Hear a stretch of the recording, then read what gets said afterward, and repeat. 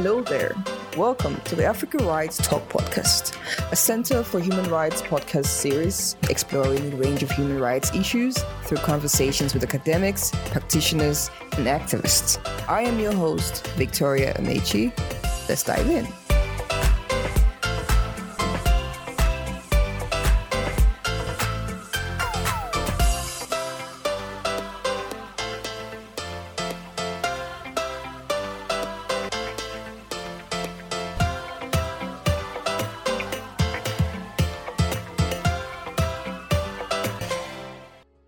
Hello, everyone. I'm with Dr. Brammertz, the Chief Prosecutor for the United Nations International Residual Mechanism for Criminal Tribunals. He's an academic, he's a jurist. I would like you to please introduce yourself. I'm not really sure if I've covered everything about you. So I would like to ask more information about yourself and the kind of thing that you do as the Chief Prosecutor.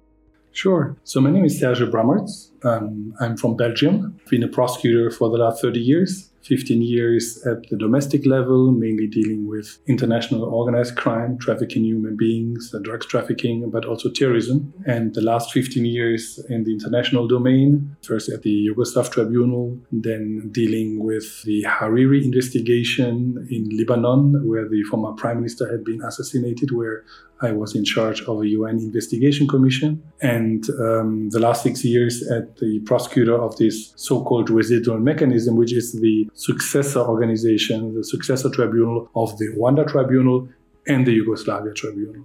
Perfect. I would like to follow up on that introduction. What are the most complex criminal cases the IRMCT, that's the International Residual Mechanism, has actually came across, and how are you able to move above those challenges? I mean, the residual mechanism took over the remaining functions, right? So one of the remaining functions was to finalize the trial and appeals proceedings in relation to General Mladic, who has in the meantime been convicted to a life sentence. He was one of the masterminds behind the war in Bosnia-Herzegovina in the mid-90s, where, his soldiers were very much responsible for ethnic cleansing campaigns, for the siege of Sarajevo, but also for the genocide in Srebrenica, where within a few weeks, more than 8,000 men and boys were killed. And more recently, this is what brings me to South Africa, is the more recent arrest of one of our main fugitives, Kai Shima, who been indicted many years ago for killing of more than 2,000, mainly women and children. You just talked about the recent arrest of Kai Shima. I was just at the lecture where you talked about how it's very challenging to arrest very powerful fugitives that are recognized as national heroes in their lands. How does this impact the pursuit of justice? Well, there are still more than 1,200 fugitives in relation to the genocide against the Tutsi in Rwanda. So it's still a lot of work to be done. But it's really step by step. So each individual arrest brings justice to an important group of survivors. So after the arrest of Kai Shima 2 months ago, we went last week to the village where he committed these crimes. For the survivors and the victims, it was a big relief to know that the one who was responsible for the killing, the assassination, the murder of their loved ones finally has been arrested and will face justice. Interesting. The mechanism has been receiving a lot of requests for assistance than ever before to deliver justice at the local level, because you talked about the future of justice has a domestic future. So what are the collaborative measures the mechanism has with national judicial bodies to enhance accountability and ensure that the legacy of international criminal justice continues beyond?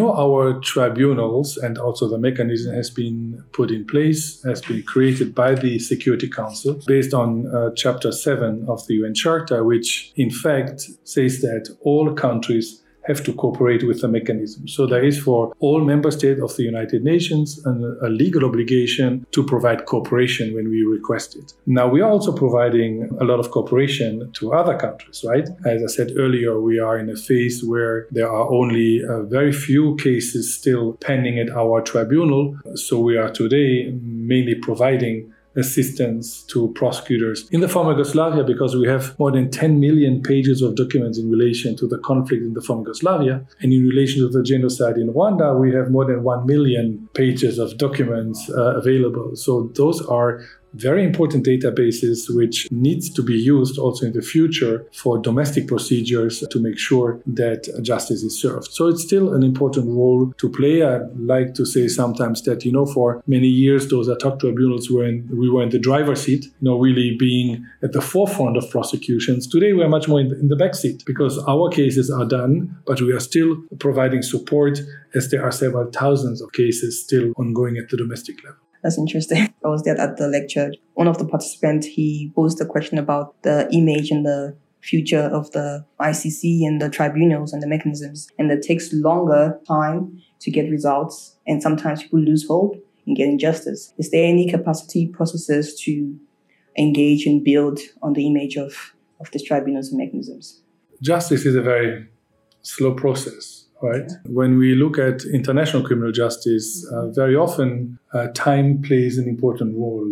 As lawyers, we learn at university, justice delayed is justice denied. But in terms of international justice, it's very, very different because someone who is powerful today, making a prosecution impossible, well, perhaps 5 years, 10 years, 30 years later, he is not anymore an important individual and you can get him. And this is, I think, the important message also with the arrest of Kaishima. Well, it has taken a long time, a very long time. But at the end of the day, justice prevails. Fugitives can hide for a long period, but ultimately they are arrested. This is really the important message. The next question is, at the whole point of those mechanisms to ensure justice, how do we ensure that the mechanisms engage with the victims of these war crimes? And how do you encourage victim participation in the process of finding justice? Victims are obviously the most important part of our work, right? They remind us every day why our work is still relevant, why it is important, and why we have to fight for them. Because we de facto represent the survivors and victims before the international tribunals as prosecutors. And that's why last week I went to see the survivors and the victims because I know what it means for them. Now, at the ad hoc tribunals, like for the mechanism, there is no direct participation for victims. So there's no scheme for reparations or victims' compensation. But this still exists at the national level. So in cases where individuals have been convicted for international crimes before international tribunal, it in some cases gives the opening to start compensation trials at the domestic level. This has come to the end of the podcast. Thank you, Dr. Brammertz, for taking time out of your evening to come on this podcast, and hope to see you back in South Africa sometime soon. Thanks for having me. You have just listened to the Africa Rights Talk podcast. I hope you've enjoyed this episode. Do not forget to subscribe to our YouTube channels, social media platforms such as Twitter and Instagram. Thank you for listening.